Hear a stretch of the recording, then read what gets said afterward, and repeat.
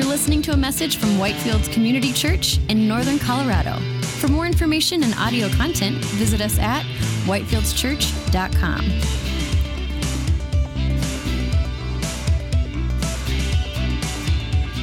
Would you please open with me in your Bibles to the book of Habakkuk, chapter 2. Some of you guys are like, Habakkuk, is that a book in the Bible? It is. It is in the Old Testament, towards the end of the Old Testament. He's one of the minor prophets. But here's the grace of God, that in your Bible there is a table of contents. So if you're not sure where Habakkuk is, that's okay. Don't be afraid to use that table of contents. And those of you who use the Bible on your phone, you're at a distinct advantage today, where you can just go in there and find the book of Habakkuk. Habakkuk chapter 2 is where we're going to be studying today. We're kicking off a new series. All right, let's pray as we dive into this passage. Heavenly Father, we come to you expectant to hear from you. Lord, we come attentively giving our attention to you, and we ask that you would speak to us through your living word. Lord, your word that never fails, though the grass withers and the flowers fade. Lord, your word lasts forever, and we are thankful for it. And Lord, we come to it expectant to hear from you, and we ask that you'd speak to us and give us ears to hear and hearts to receive what you have for us today. In Jesus' name, amen. Well, Happy New Year, everybody. It's the beginning of a new year, and I'm sure that many of you, like me, were happy to say goodbye to 2020. It was just a difficult year, wasn't it? It was a year filled with frustration and difficulty, and it's nice to turn a new page and look forward and put the past behind us. But at the same time, we do realize, right, that just by changing out our calendars, we're not making all of the problems and difficulties magically disappear, right? If there's one thing that this past year taught us, is that there are a lot of things in life that we cannot predict and we cannot control. That's what we learned in 2020. And I think that so many of us, if we look back to where we were a year ago, so many of us started out last year by making big plans about what we were going to do. But so many of those plans got canceled or they got ruined because of things which none of us could have predicted and which none of us envisioned, right? Travel plans were canceled, business projections were totally changed from what we expected. And instead, we ended up, many of us, facing situations and circumstances that we would have never chosen if we could choose. And so as we begin this new year, here's what I want to do. I want to take the first 3 weeks of this year, before we get back into our book study of 1st and 2nd Kings, we're going to take these first 3 weeks to lay a foundation.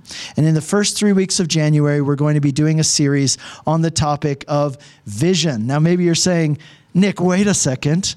What are you thinking doing a topic on vision? I thought the one thing we learned last year is that we cannot predict or envision what the future holds. Well, listen, the way that I want to talk about vision is not in the sense of predicting the future or envisioning the future. Here's what I want to do when I talk about vision. I want to talk about developing God's vision for our lives, developing God's vision for you as an individual and for us as a church. Asking the question, God, what is your vision? Where is it that you want to take us as individuals and together as a church? And I think this is all the more important because we live in a world that is unpredictable. Since we live in a world that is unpredictable, we need a foundation. We need a foundation that is stable so that no matter what happens, no matter what this next year brings our way, whether individually or in the world at large, no matter what the future brings, we want to be asking a question, what are the things that God wants us to be prioritizing and pursuing no matter what's going on in our lives or in the world? How does God want to work in our lives? How does God want to work through our lives? Where does he want to take us and how does he want to get us there? Jesus talked about this very thing, the very importance of having a foundation, because sooner or later, storms and trials, difficulties and hardships will come your way. It's inevitable. And Jesus said, if you have the right foundation, then you will be able to withstand those things. And if you have the wrong foundation, then those things, when they come, they will mess you up and they will destroy you. But he said, if you have the right foundation, not only will you be able to withstand the storms of life when they come, but you'll even be able to thrive in the midst of even the most difficult of circumstances. So, what is that foundation that Jesus said that we need to have in order to do that? Well, we're going to be talking about that today in our study, and it is part of God's vision for your life. Listen, what do I mean when I say the word vision? I'll define it this way. Vision can be most simply defined as a desired outcome. That's what it is. Vision is a desired outcome. It's the outcome that you desire to see. Now, we all have things in our lives that we desire to see happen. But the big question for us as we begin this year is this: what is God's desired outcome for our lives? What is God's vision for our lives? And then what are the steps that need to be taken to take us or lead us to that place? Well, listen, here at Whitefields, we have 3 statements that we have used for years to describe what it means to be a disciple of Jesus and who we aspire to be as a church. So 3 statements, what it means to be a disciple of Jesus and who we aspire to be as a church. Here's what those 3 statements are. At Whitefields, we seek to be, first of all, receptive to the Word of God. Secondly, we seek to be responsive in worship. And thirdly, we seek to be redemptive in the world. So that's what we would say. These are things that it means to be a disciple of Jesus. And these are things that it means that we aspire to be as a church. Receptive to the Word of God, responsive in worship, and redemptive in the world. So today we're going to be looking at the first of those statements, and we're going to be talking about what it means to be receptive to the Word of God and why it's so vital and important for our lives. The title of today's message is A Vision for Transformation. In our study today, we're going to be looking at the prophet Habakkuk. And if you're not familiar with Habakkuk, then you're in for a treat today. And here's what we're going to see. In our takeaway truth that we give you every week, this sentence that functions as our outline, here's our sentence for today. We seek to be receptive to the Word of God because it is God's inspired means for revelation and transformation. So we seek to be receptive to the Word of God because it is God's inspired means for revelation and transformation. Let's take that sentence and we'll break it down as we study today. So first of all, we seek to be receptive to the Word of God. What does it mean to be receptive to the Word of God? Well, look at what it says in Habakkuk chapter 2, verse 1. The prophet Habakkuk is speaking, and here's what he says. He says, I will take my stand at my watchpost and station myself on the tower. I will look out to see what he, that's God, will say to me and what I will answer concerning my complaint.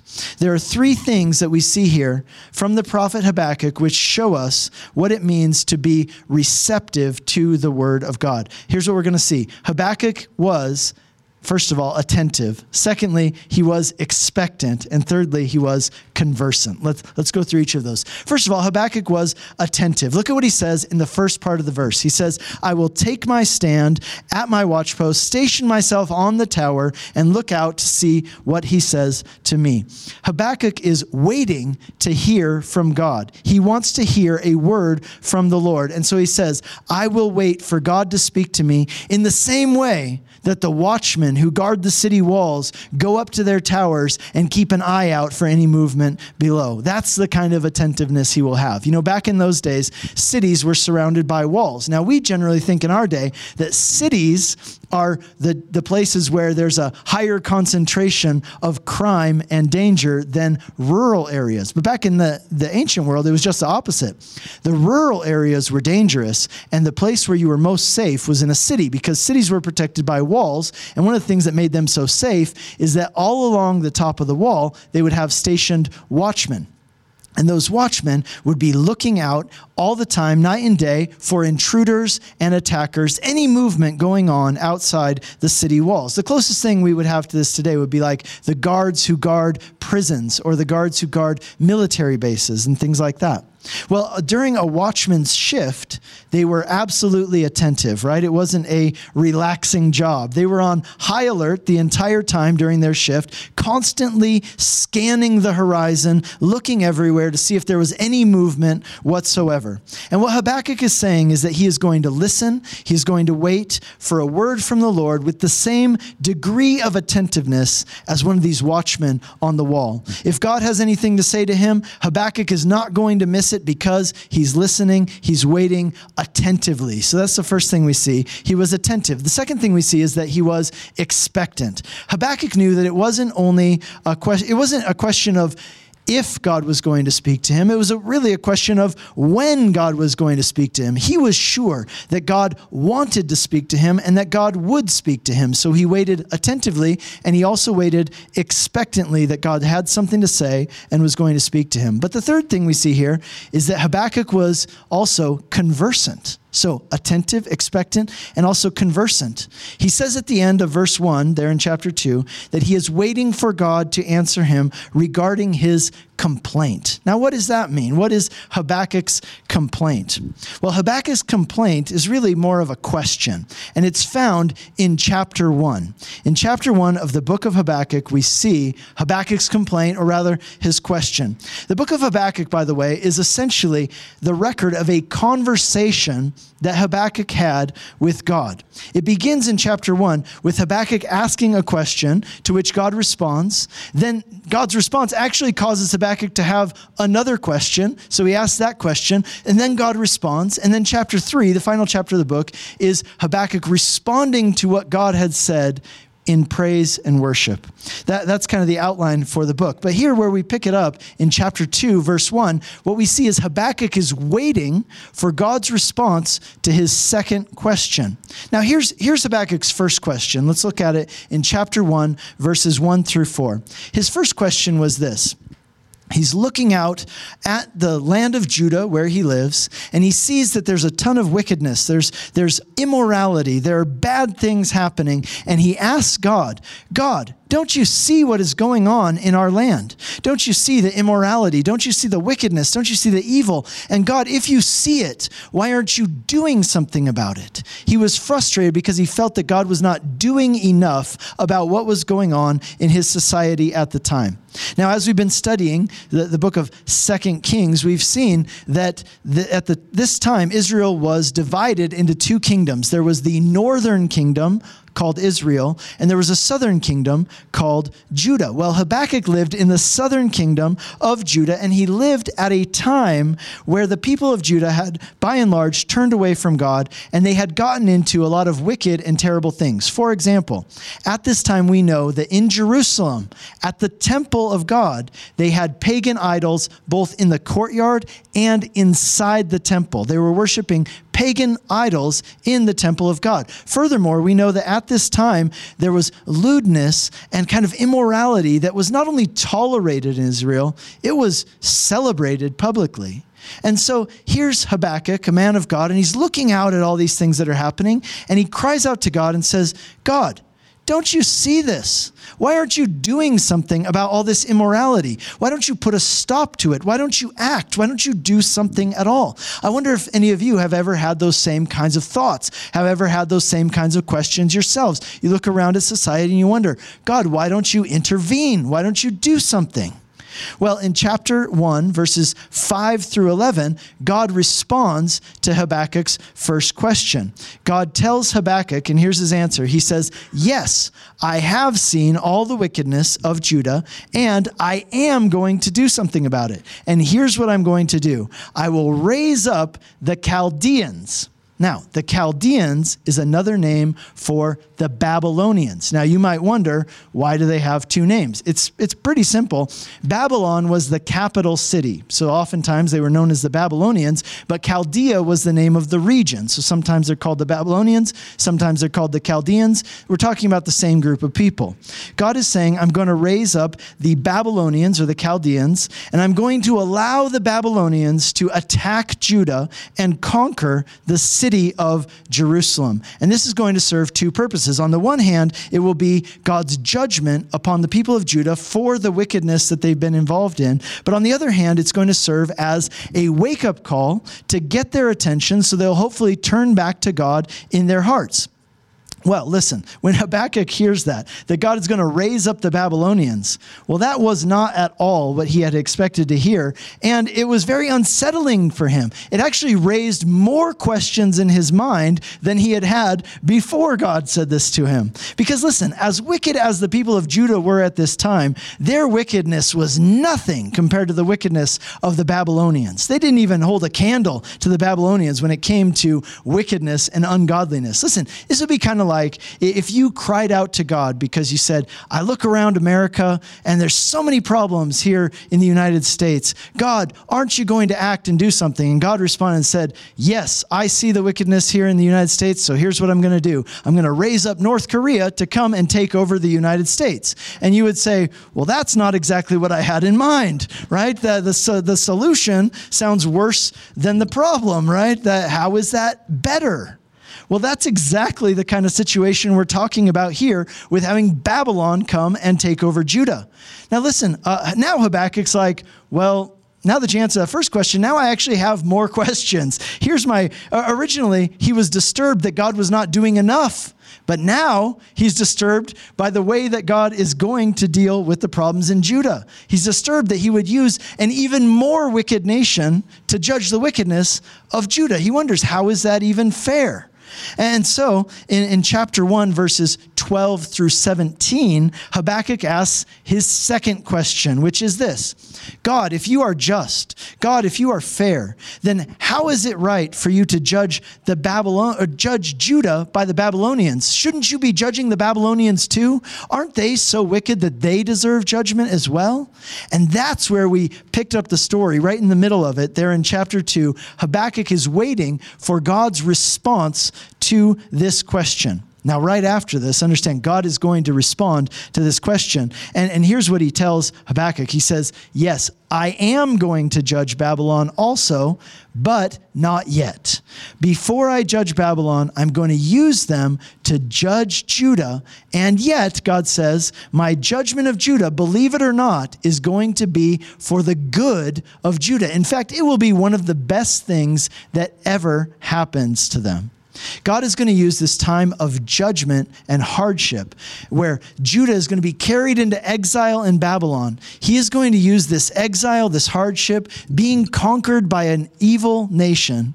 He's going to use this for their good. He's going to use this to accomplish something that couldn't have and wouldn't have happened otherwise, which is to turn their hearts back to him and to get them to seek him once again in the scriptures.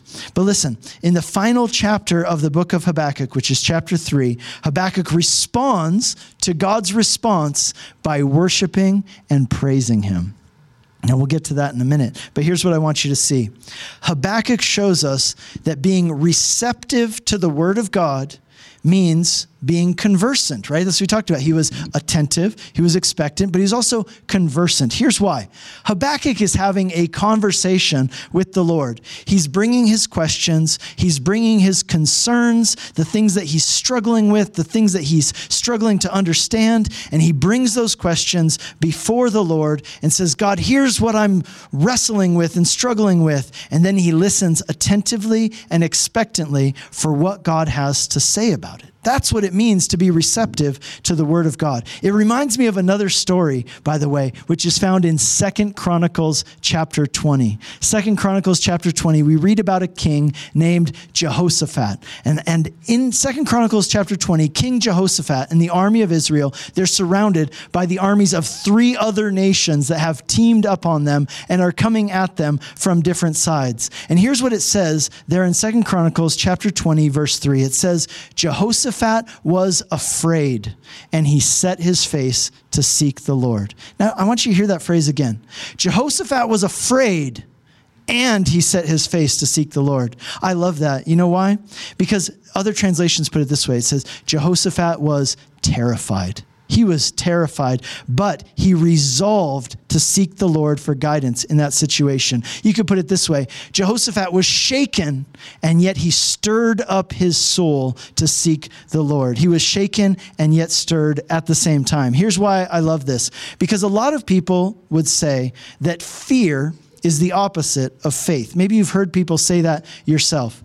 Fear is the opposite of faith. It can only be one or the other. Either you're afraid or you have faith in God. But here's what we see with Jehoshaphat. We see it's possible to be afraid and to have faith at the same time. In fact, I would put it this way. Fear is not the opposite of faith. Fear is the occasion for faith. Listen, when you have doubts like Habakkuk, when you have fears like Jehoshaphat, these are the opportunities for you to exercise faith and to grow in your faith.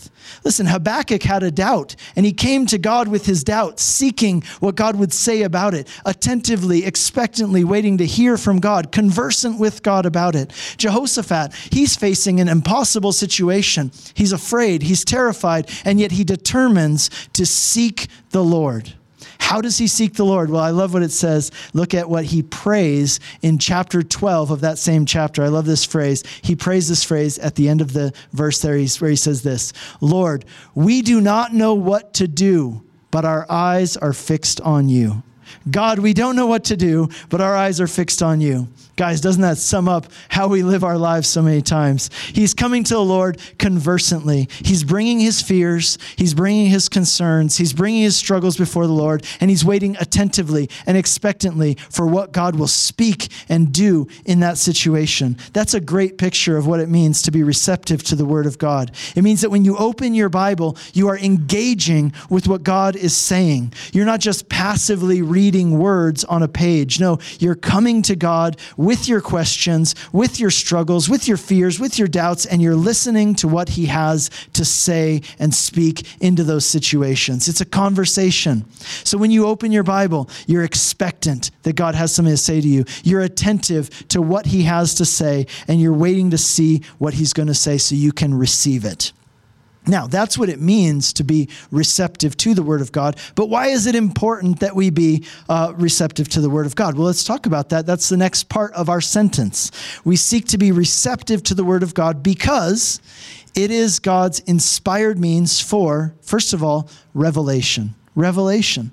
In Habakkuk chapter 2, as we continue on in these few verses, Habakkuk is waiting, remember, for the Lord's response to his second question.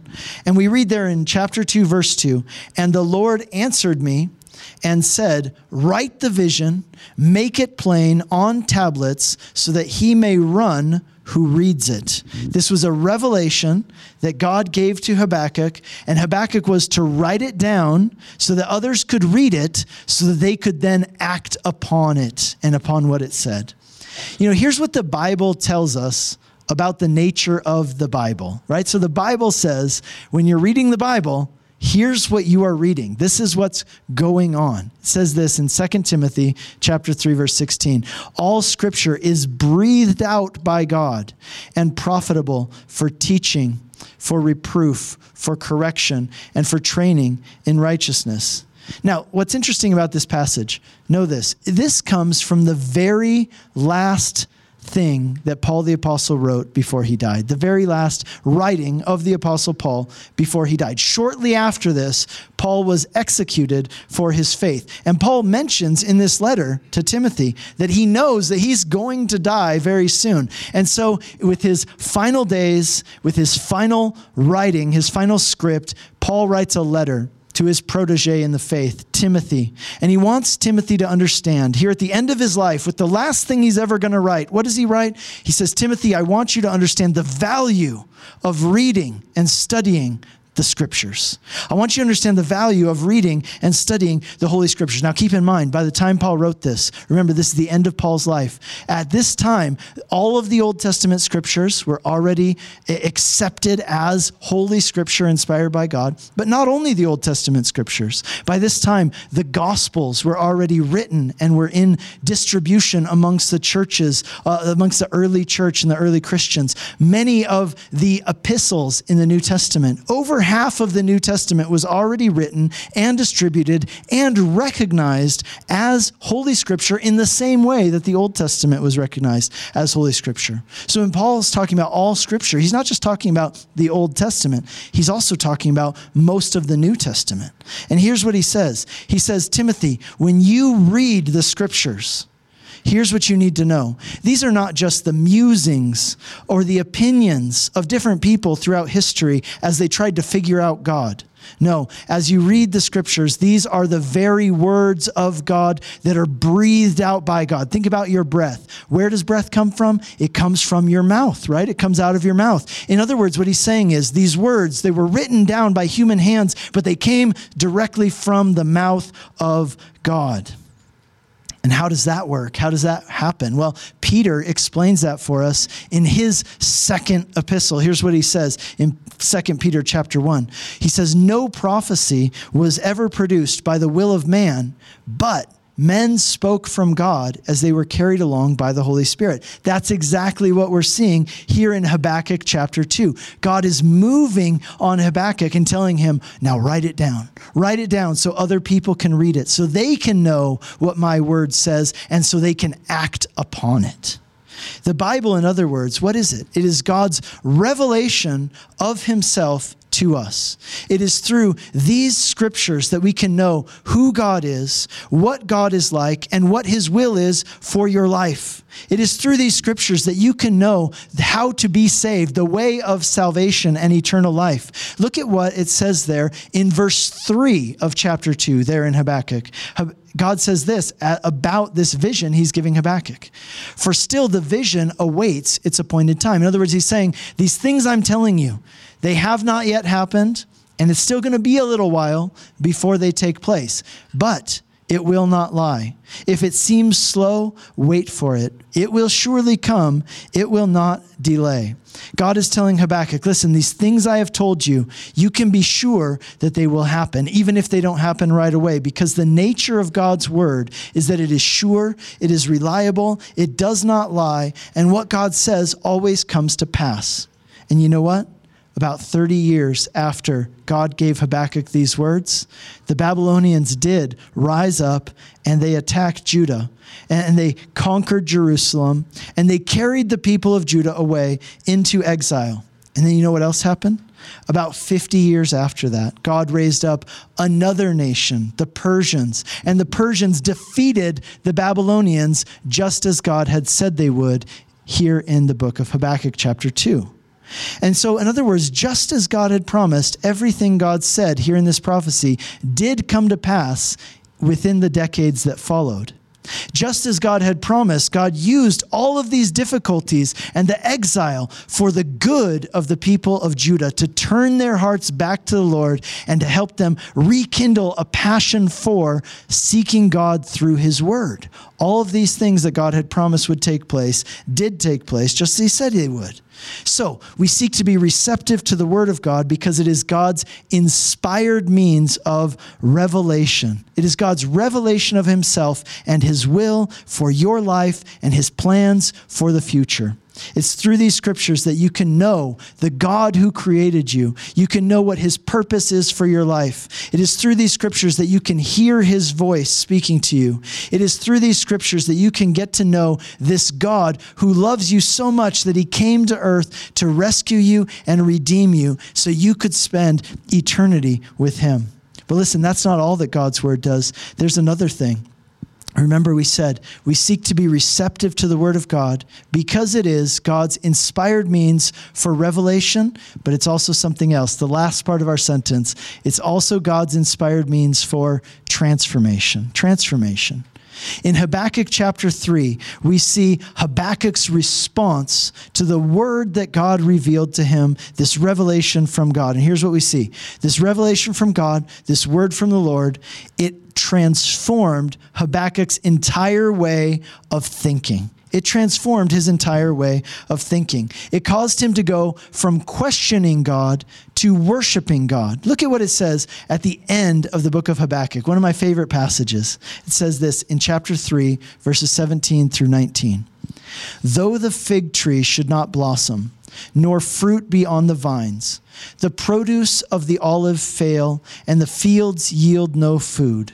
The flock be cut off from the fold, and there be no herd in the stalls. Yet I will rejoice in the Lord. I will take joy in the God of my salvation, because God, the Lord, is my strength, and he makes my feet like a deer's. He makes me tread in high places. Now, think about what Habakkuk's saying there. He says, even if I will.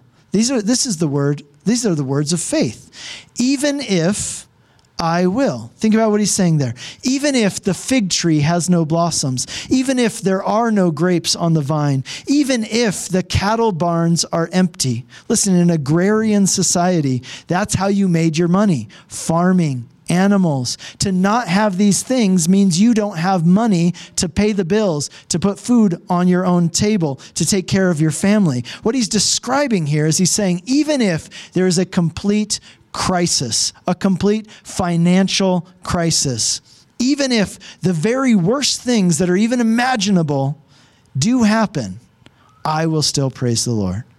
Now put this in terms of your own life. Even if my business fails, even if I get laid off, even if my car breaks down and I don't know how I'm going to make ends meet, even if the very worst things I can even imagine do happen to me, I resolve that I will rejoice and take joy in the God of my salvation. Even if I will. I want you to say that to yourself and write it down. Even if I will. This is the language of faith. And think about what a change this is in Habakkuk's attitude from what we saw in chapter 1. In chapter 1, Habakkuk was skeptical of God, but now here in chapter 3, at the end, after hearing the word from God, now Habakkuk is surrendering his life to the Lord in faith. What happened in the meantime that caused him to go from skeptical of God to surrendering to God? What happened is Habakkuk received the word from the Lord. And the word of the Lord transformed Habakkuk's mindset and his entire way of thinking. Listen, in Romans chapter 12, Paul tells us this. He says, do not be conformed to this world, but be transformed by the renewing of your mind so that you will be able to know what is the good and perfect will of God. Do you know how you do that? How do you transform your way of thinking and bring your thoughts into accordance with God's will? You do that in the same way that Habakkuk did it, by coming to the word of God and receiving it, receiving the word of God. John Stott puts it this way. I think this is glorious. He says, we must allow the word of God to confront us, to disturb our security, to undermine our complacency, to overthrow our patterns of thought and behavior. That's what it means to receive the word of God. Listen, the word of God is like a surgeon's knife that cuts to the core of who you are, but it doesn't cut you to hurt you. It cuts you to cure you and to put right those things that are out of place or broken in your life. You know, the longest chapter in the Bible is Psalm 119. It's a song which is all about the beauty and the power of God's word. And here are some of the things that psalm says that the word of God is powerful to do in your life. It says that the word of God gives life. The word of God gives strength. It gives wisdom. It gives understanding. It gives light and direction. It keeps you from stumbling into evil and sin. In Romans chapter 10, we're told one more, that the word of God is able to produce faith and build faith as you hear it.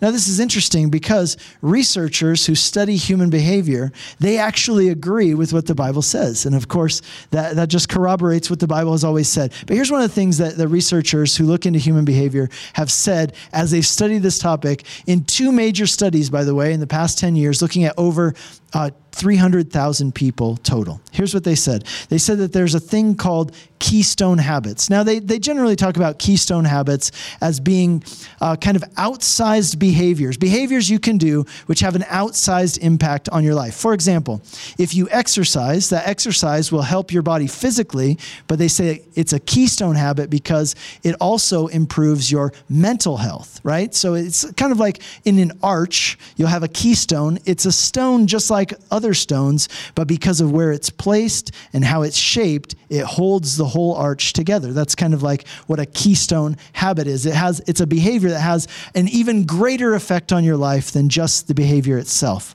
Well, they say there are also spiritual keystone habits. And these researchers, here are the ones that they have identified, that they say the most impactful behaviors you can do to transform your life and change your life. Here's what they are in this order. Number 1 is reading the Bible. Number 2 is prayer. Number 3, church attendance. And number 4, small group participation. That's what they are. Small group participation is number 4. Now, here's what one researcher had to say about this topic. Check out what he says. He says, Bible engagement is the single most spiritually catalytic activity that a person can engage in. That's what all their research showed. And he said this, nothing has a greater impact on spiritual growth than reading the scriptures. And so guys, because the Bible says that, because everything else backs it up, I want to give you a challenge this year. Are you ready? You guys set? Here's the challenge. I want to challenge you to read through the entire Bible this year. I don't know if you've done it before, but if you haven't, this is the year when I want to challenge you to do it. Maybe it seems like a daunting task. You're like, how big is this thing? Like, how many pages are in there? That's a really big book. Well, listen, it's not as big as you might think.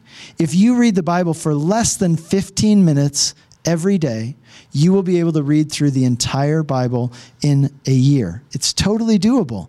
And I just want you to think about and imagine how much your life would change, how much you would grow in your knowledge of the Lord, how much you would grow spiritually, how different your life would be, and how much growth would take place if you would read through the entire Bible this year. God will transform you, and he will grow you in incredible ways. And how do you do it? Guys, I'm prepared, okay? Out in the Commons, I have printed out for you a Bible reading plan. Now, I know that many of you use the Bible on your phone. There are great Bible reading plans in the YouVersion Bible app, and I encourage you to use those. That's how I do it as well. But for those of you who are analog and you're like, I want a piece of paper that I can draw on, I have those printed out for you in the Commons, and I want you to pick one up today and start reading through the Bible. And I want you to read through the Bible this year because, as we saw, this is the single most important thing you can do to experience the transformation that God wants to accomplish in your life. Listen to this quote from John Wooden. He's the former coach of the UCLA basketball team, and he's talking about how growth and transformation happens. He says, when you improve a little bit each day, really big things happen. Not tomorrow, not the next day, but eventually big gains are made. Don't look for big, quick improvement, but seek small improvement one day at a time. That's the only way it happens. And when it happens, it lasts. Listen, there are things that we call spiritual disciplines. Spiritual disciplines are things like reading the Bible, prayer, church attendance, confessing your sins to other people, serving others, giving financially to the work of God. Listen, you know what spiritual disciplines are like? They're like small steps that lead you somewhere. You know the thing about a step, you take one step and you're like, okay, I'm basically in the same place that I was. I mean, I'm not far from where I was before I took that step. But you know what happens? If you keep taking steps over and over and over, you could walk around the world. You could walk up the highest mountains. You could cross the country. See, this is the power of taking small steps consistently over time. And that's what spiritual disciplines are. But you know what? The greatest impact of all is going to come from receiving the Word of God, which is why we seek to be receptive to the Word of God, because it is God's inspired means for revelation and transformation. You know what's interesting is that in the Bible, Jesus is referred to as the Word of God. Now that's interesting because the Bible is called the Word of God and Jesus is also called the Word of God. So how does that work? Which one's which, right? Well, here's how it works. The Bible is God's Word written down. Jesus is God's Word embodied for us. Think about this. What is the purpose, as we saw, of the Word of God? The purpose of the Word of God is that it is God's inspired means of revelation and transformation.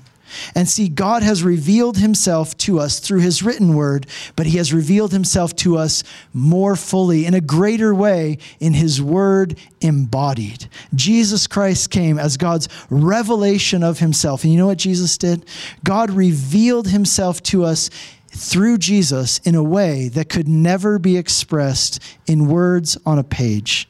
He expressed something that could never be written fully in words on a page. In other words, it's one thing to say, I love you, but it's another thing to show your love through actions. And on the cross, Jesus expressed the love of God for you in a way that went far beyond any words ever could. He did for you what you could not do for yourself. He took upon himself the judgment that you and I deserve for our sins so that you could be forgiven, so you could be redeemed, so you could be reconciled to God, so you could be cleansed, and so your name could be written in God's book of life. Listen, the message of God's word, both the written word and the embodied word, is that God loves you. And the only way to respond to this incredible love is to do exactly what Habakkuk did and surrender your life to him in faith. You've been listening to a message from Whitefields Community Church in Northern Colorado. For more information and audio content, visit us at whitefieldschurch.com.